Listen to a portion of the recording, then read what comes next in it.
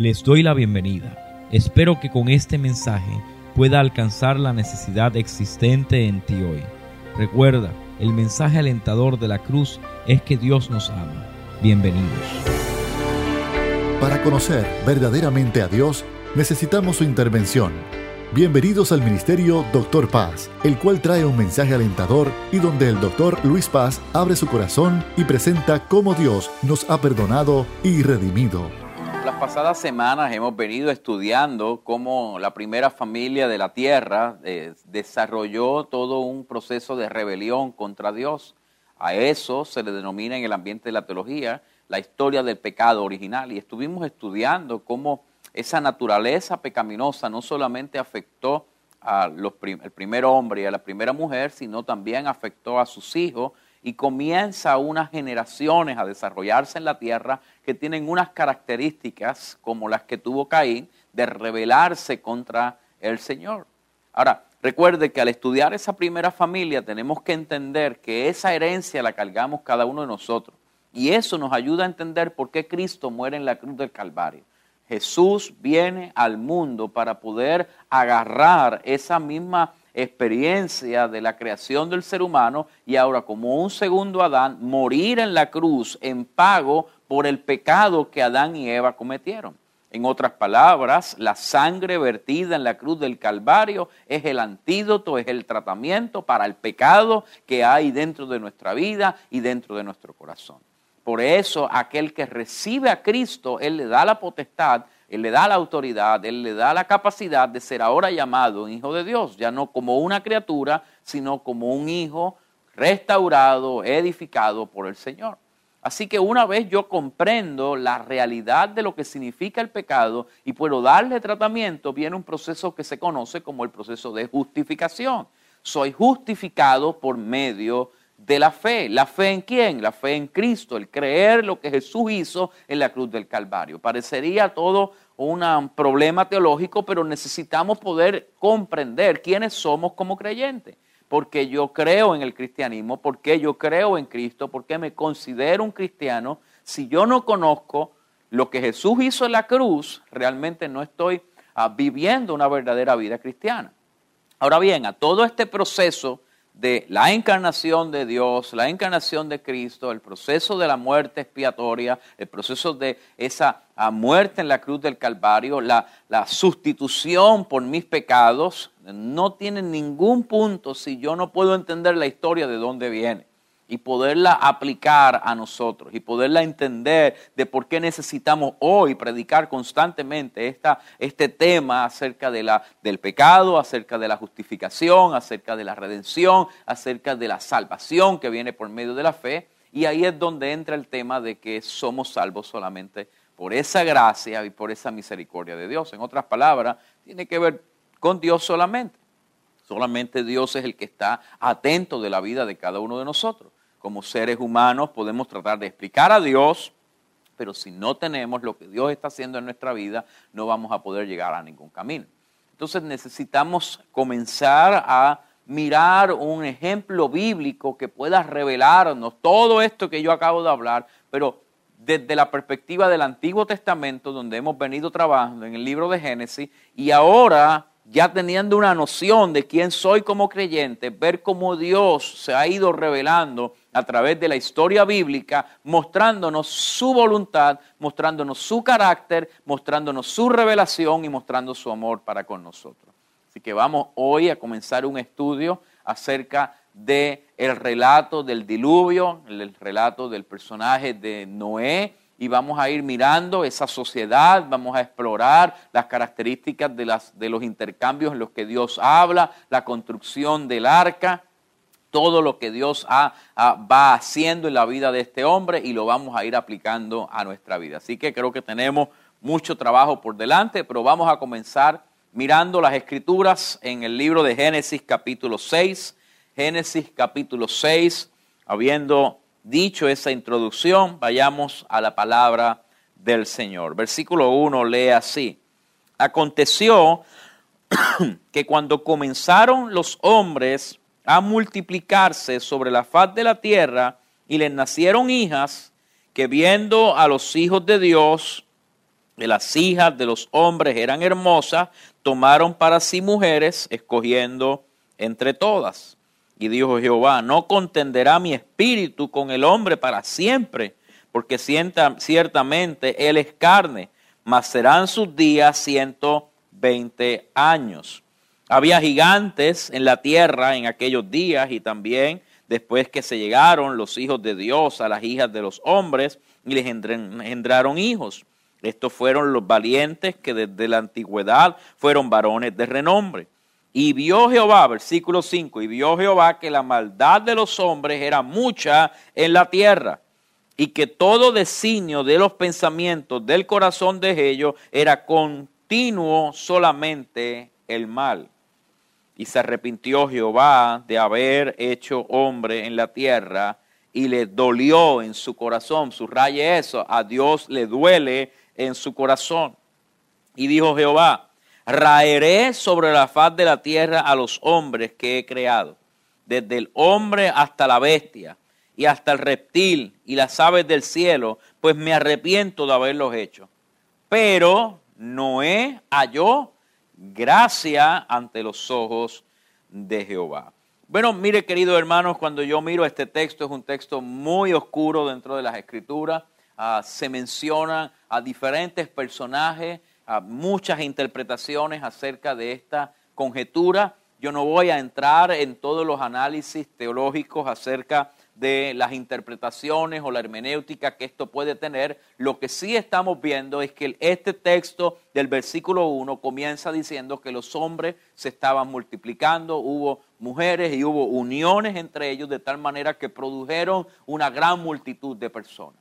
En otras palabras, el hombre y la mujer, a medida que fueron desarrollándose sobre la faz de la tierra, continuaron el proceso de crear comunidades, de crear un entorno, de crear una sociedad en la cual ellos pudieran vivir. ¿Y por qué usted comienza hablando de eso, doctor? Porque este fue el designio de Dios. Dios le dice al hombre y a la mujer que se extiendan sobre la faz de la tierra y que se multipliquen. En este versículo 1, el hombre y la mujer están haciendo exactamente eso.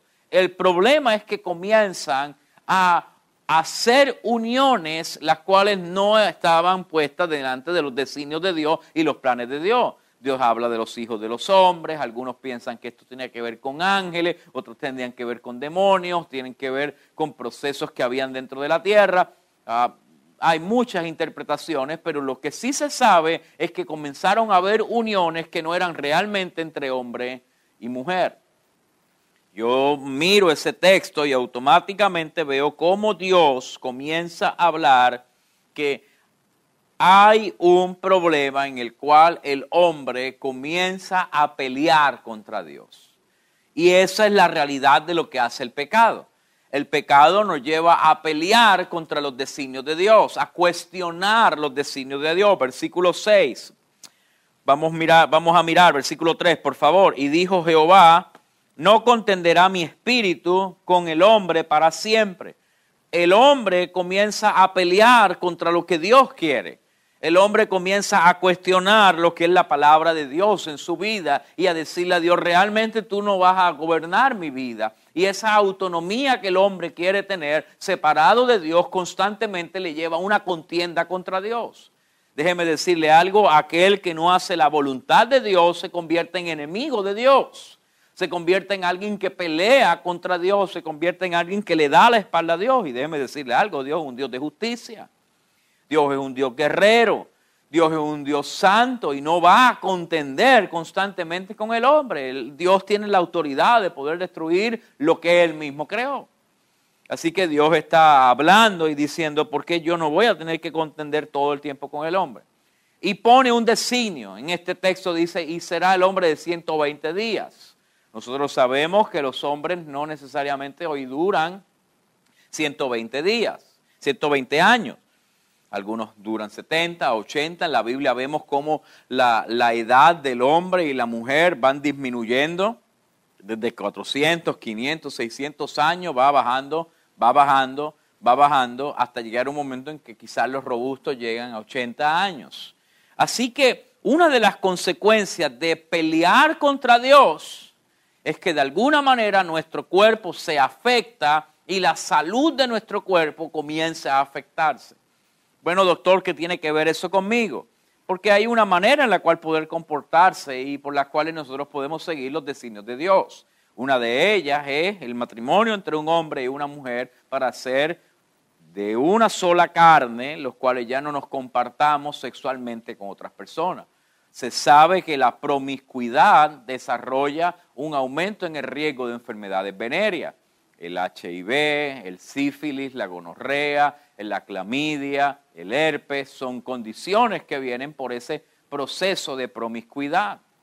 También hay condiciones como lo es el papiloma humano que puede desarrollar cáncer del cuello uterino en la mujer, la cual cada una de estas condiciones disminuyen la vitalidad de la persona, disminuyen la salud de la persona y aumentan la mortalidad de la persona, tanto en el hombre como en la mujer. Así que como podemos ver, unas personas las cuales simplemente no mirando ya acerca de las uniones de hombre con hombre o mujer con mujer, simplemente por la promiscuidad, aumenta el riesgo de destruir nuestro propio cuerpo. Ahora, cuando a eso le añadimos que no solamente se hace promiscuo, sino que comienzo a hacer una vida aberrante ante lo que la creación misma de Dios ha desarrollado, yo comienzo a atentar contra mi propio cuerpo. Y entonces estamos viendo conductas como el homosexualismo, el lesbianismo, las condiciones lésbicas, las comunidades LGBTQ, donde cada una de estas ideologías que se están presentando aumentan los riesgos de suicidio, aumentan la ansiedad, aumentan la violencia y cada una de estas personas vemos cómo ha disminuido su estado de vida. A eso le añadimos los consumos de alcohol, los cuales van dañando nuestro cuerpo, el consumo del tabaco, el consumo de sustancias controladas y vemos las guerras que esto va precipitando, vemos cómo la parte emocional de la persona se va dañando, vemos nuestros jóvenes muriendo en la carretera, así que de 120 años que antes, en medio de nuestra contienda contra Dios, nos llevó a ir disminuyendo nuestra vitalidad, hoy día estamos viendo que ni siquiera podemos llegar a los 20, 30 años porque fallecemos en medio del intento. ¿Y es Dios el que quiere que muramos de esa manera? No, es el hombre que por causa de contender contra Dios, de no hacer lo que Dios quiere que nosotros podamos hacer, que no queremos vivir como Dios quiere que nosotros vivamos, no podemos captar y poder vivir la plenitud de Dios. Es en este texto que podemos aplicar el Nuevo Testamento cuando nos dice que Él quiere que nosotros tengamos vida y que la tengamos en abundancia. O sea, cuando yo vengo a mirar esa justificación que viene por la fe en Cristo, yo vengo a agarrar la vida que Cristo tiene en mí. Así que ahora ya no vivo yo contendiendo contra Dios, sino queriendo aprender cómo comportarme, cómo vivir de tal manera que agrado a la gloria de Dios. Bueno, déjeme hablarle ahora a los creyentes que entienden que viven bajo esos conceptos.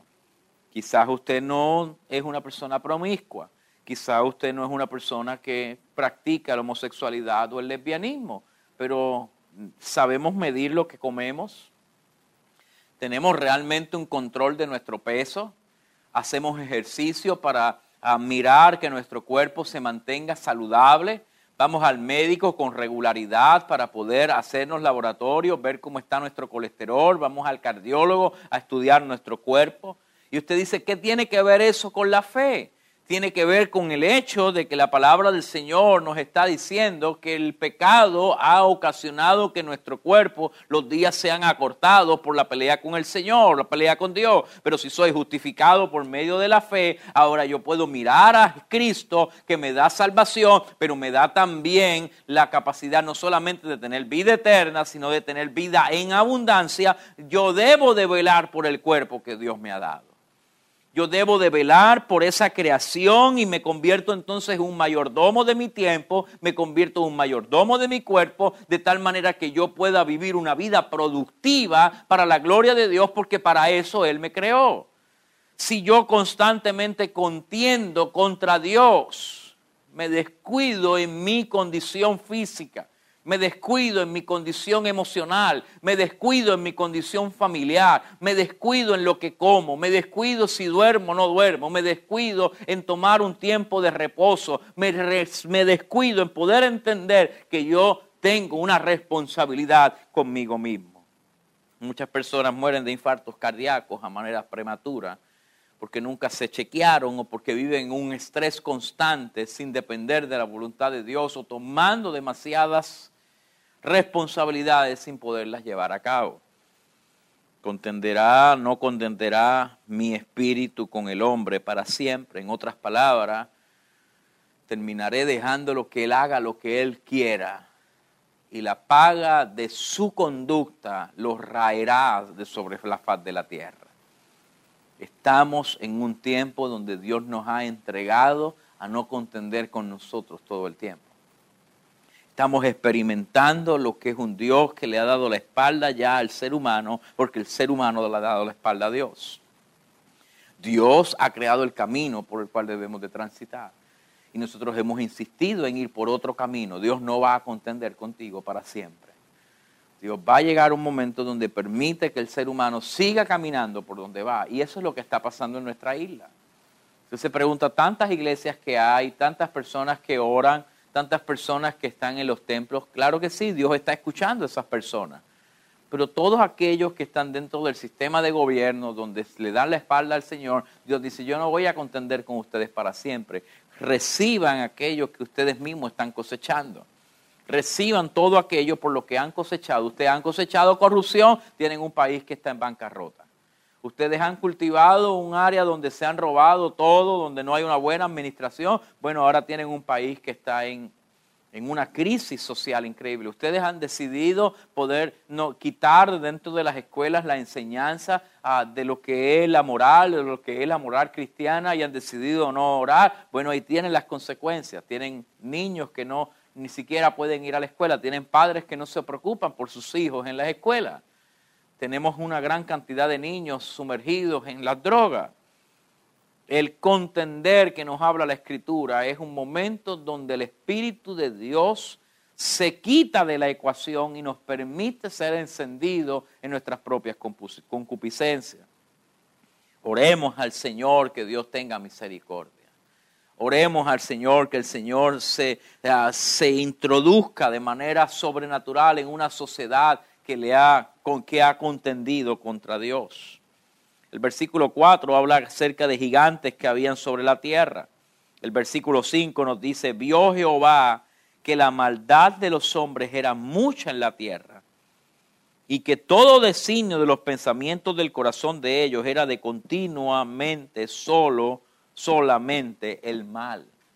Qué tristeza debe de sentir Dios al ver al ser humano corrompido, pero no solamente en una conducta, sino en un pensamiento que se va desarrollando, no solamente en el acto, sino en la concepción y en el alma del ser humano y de la persona. Este texto me enfrenta a una realidad cuando yo miro la sociedad. No se trata solamente de lo que las noticias están hablando, no se trata solamente de la bancarrota del pueblo, no se trata de los jóvenes que están muriendo en las calles por causa de la droga, se trata de un pensamiento que constantemente se está volcando hacia el mal. Así que el problema del pensamiento viene de algo que se llama la gnosis, y la gnosis viene de algo que se va integrando en la vida de la persona de tal manera que se hace un código de conducta. Por lo tanto, estamos viendo una sociedad que no tiene la capacidad de poder pensar de otra manera que no sea del mal que se le ha enseñado desde la niñez. Yo miraba en estos días las noticias de el maestro que hablaba mirándole a una cámara y diciéndole la culpa de que un muchacho en el grado 11 no sepa sumar, no sepa restar, no sepa escribir, tiene que ver con el papá. Y yo miraba ese video y realmente sentía el dolor de este maestro. Porque este maestro lo que estaba diciendo es que esto no está pasando cuando ya llegan a la high school. Esto no pasa cuando llega a la universidad, esto no pasa en una escuela intermedia, esto está pasando en el seno de la familia, donde hay una dejadez, donde hay un pensamiento donde yo simplemente dejo que mis hijos hagan lo que ellos quieran. Estoy viendo hoy día una falta de disciplina aún en niños pequeños de 2, 3 años que son capaces de levantarle la mano a papá y mamá no hacen nada porque disciplinarlos. Necesito hablar hoy al corazón de la iglesia del Señor. La mentalidad de este siglo se ha metido en nuestras mentes y podemos mirarlo y simplemente cerrarnos a la idea de que yo soy cristiano y eso no me va a pasar, que eso no está pasando en mi casa, pero cada una de estas filosofías está penetrando en nuestras casas, está penetrando en nuestras conductas, está penetrando en nuestra manera de vivir, desarrollando un comportamiento normal, pero realmente este texto me está diciendo que es un pensamiento que se vuelca al mal. En otras palabras, el apóstol Pablo dice que yo tengo que constantemente renovar mi mente por medio de la renovación del espíritu.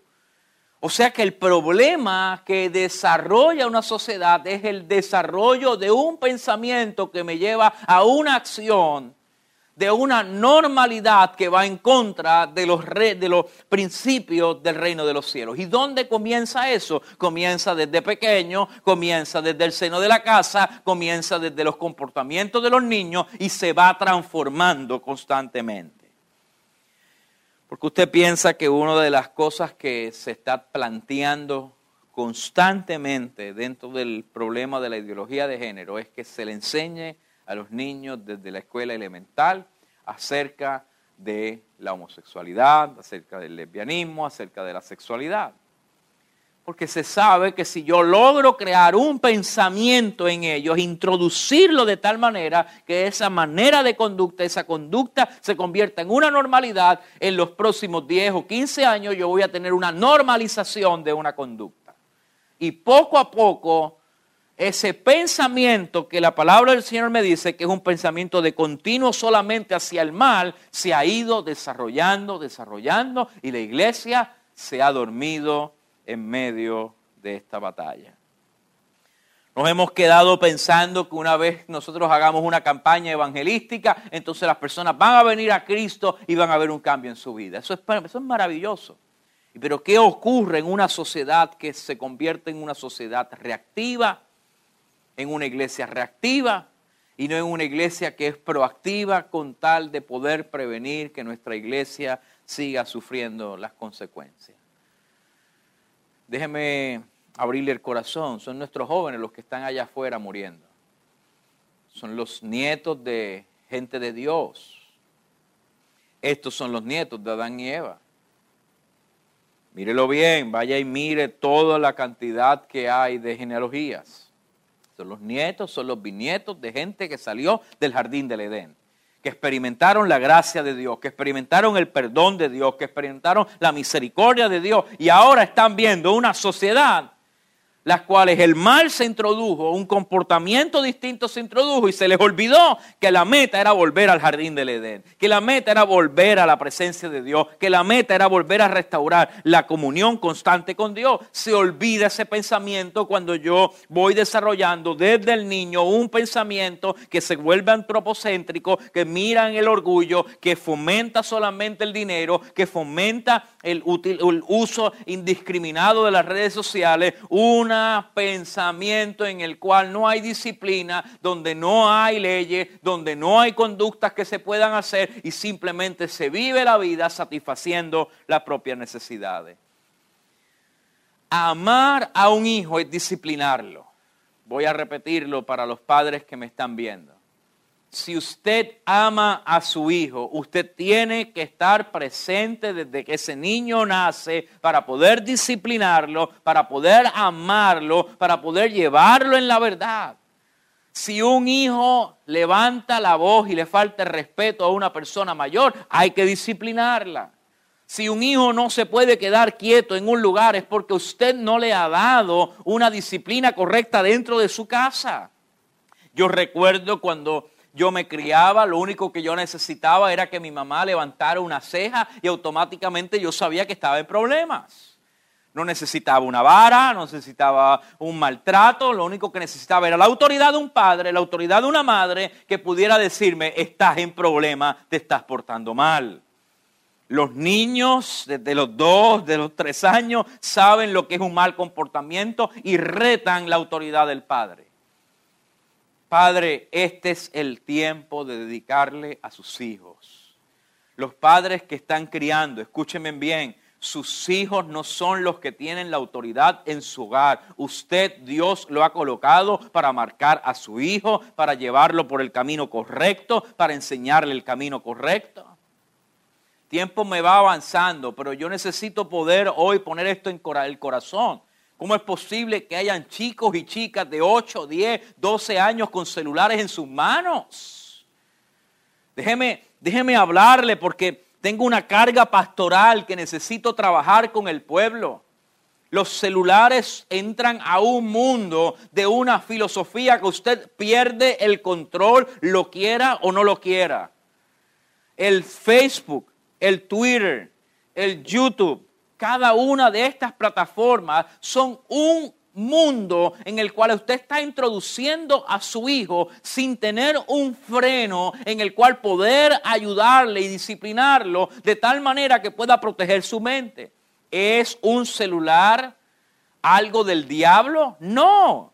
Yo creo que de la tecnología, yo creo en los adelantos tecnológicos, yo creo que Dios utiliza los medios de comunicación como los estamos utilizando en este momento. Pero yo necesito entender cuál es la filosofía que hay detrás de estos medios de comunicación para poder educar a mis hijos, para poder saber cuándo tienen la mente correcta, cuándo tienen un desarrollo de un pensamiento correcto y tengan la capacidad de poder utilizarlo. Pero se me hace mucho más fácil entregarle el tiempo para que mi hijo esté absorto, minándose su corazón. Y llegan entonces a jóvenes, entran los procesos de la adolescencia y hay una rebeldía que no entendemos de dónde viene. Perdimos el tiempo como padres. No tuvimos la fuerza y la autoridad de poder entender que había una mente que se estaba formando y pensamos que la mente del mal no atacaría a nuestros hijos. Y cuando despertamos tienen 14, 15 años y nos preguntamos, ¿cómo llegó este individuo a mi casa? Traigo noticias, ese individuo lo criaste tú, lo permitiste tú, le diste la espalda tú. Adán y Eva vieron una sociedad apartarse de la gracia de Dios. Pero nunca veo a Adán y Eva disciplinando a nadie. Nunca veo a Adán y Eva haciendo una campaña promoral.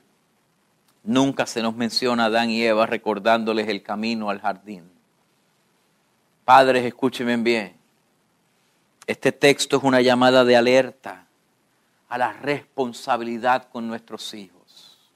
Es una llamada de alerta a entender que hay una mentalidad allá afuera por la cual ellos están siendo formados. Esa mentalidad está en los muñequitos. Esa mentalidad está en la música. Esa mentalidad está en las series de televisión. ¿Significa que los vamos a privar? No. Significa que me tengo que sentar con ellos, que tengo que supervisarlos, que tengo que contestar sus preguntas, que tengo que disciplinarlos cuando hacen algo mal. Se vale castigar a nuestros hijos. Se vale ponerles restricciones. Se vale ponerle horas donde tienen que ir a dormir. Se vale ponerle a ellos las horas en las cuales se estudia. Se vale yo poder disciplinarlos cuando no sacan buenas notas. Queridos hermanos, eso es ser un buen padre. Eso es poder ver que el mal no mine sus corazones. Y oro al Señor que a través de esta reflexión podamos despertar a un mundo donde necesitamos no solamente el aleluyar desde nuestras iglesias, sino agarrar la justificación que Él me ha dado para enfrentar la maldad con la luz de Cristo, con el amor del Señor, pero con la justicia que viene del cielo, de tal manera que libremos a nuestros hijos de la ira venidera. Si Adán y Eva hubiesen levantado una voz sobre sus hijos, no se hubiese desarrollado una sociedad como que la que se desarrolló. La iglesia le ha fallado a este tiempo. La iglesia de las pasadas décadas nos falló. Nos volvimos simplemente a actos religiosos y nos olvidamos de una sociedad que nos necesitaba. Pero estamos a tiempo. Porque esta palabra a mí me dice que aun cuando Dios decidió arrepentirse de haber creado al hombre, hubo un hombre que halló gracia delante de Dios. La pregunta que yo me hago es, ¿habrá alguien que hoy pueda orar conmigo y decirle, Señor, encuentra hombres y mujeres que hallen gracia delante de tus ojos para hacerlo recto delante de ti? ¿Te atreves a inclinar tu rostro y orar? Señor, perdóname. Perdóname, Señor, por haber sido parte de este pensamiento de mal. Pero halle gracia yo delante de tus ojos por el nombre de Cristo. Y me levantes, Señor, y me deje el poder de tu Espíritu para volver por la senda del bien, por la senda de justicia, por la senda de misericordia, y levantar una casa y una familia llena de la presencia y de la gloria tuya. Padre, bendícenos y danos poder en tu Espíritu Santo. Te lo pido en el nombre de Jesús. Amén. Gracias por escuchar al Ministerio Dr. Paz. Hoy día, muchas personas se preguntan cómo pueden obtener su salvación. Y a través de esos mensajes, presentamos el plan redentor de nuestro Señor Jesucristo. Mantente en contacto con nosotros. Si este mensaje de hoy ha impactado tu vida, visita Facebook y Twitter bajo Dr. Paz Ministry. Si tienes alguna petición o quisieras comunicarte con nosotros, puedes enviarnos un correo a drpazministry@hotmail.com. Este programa es una presentación de Ministerio Dr. Paz y permanece gracias a sus oraciones.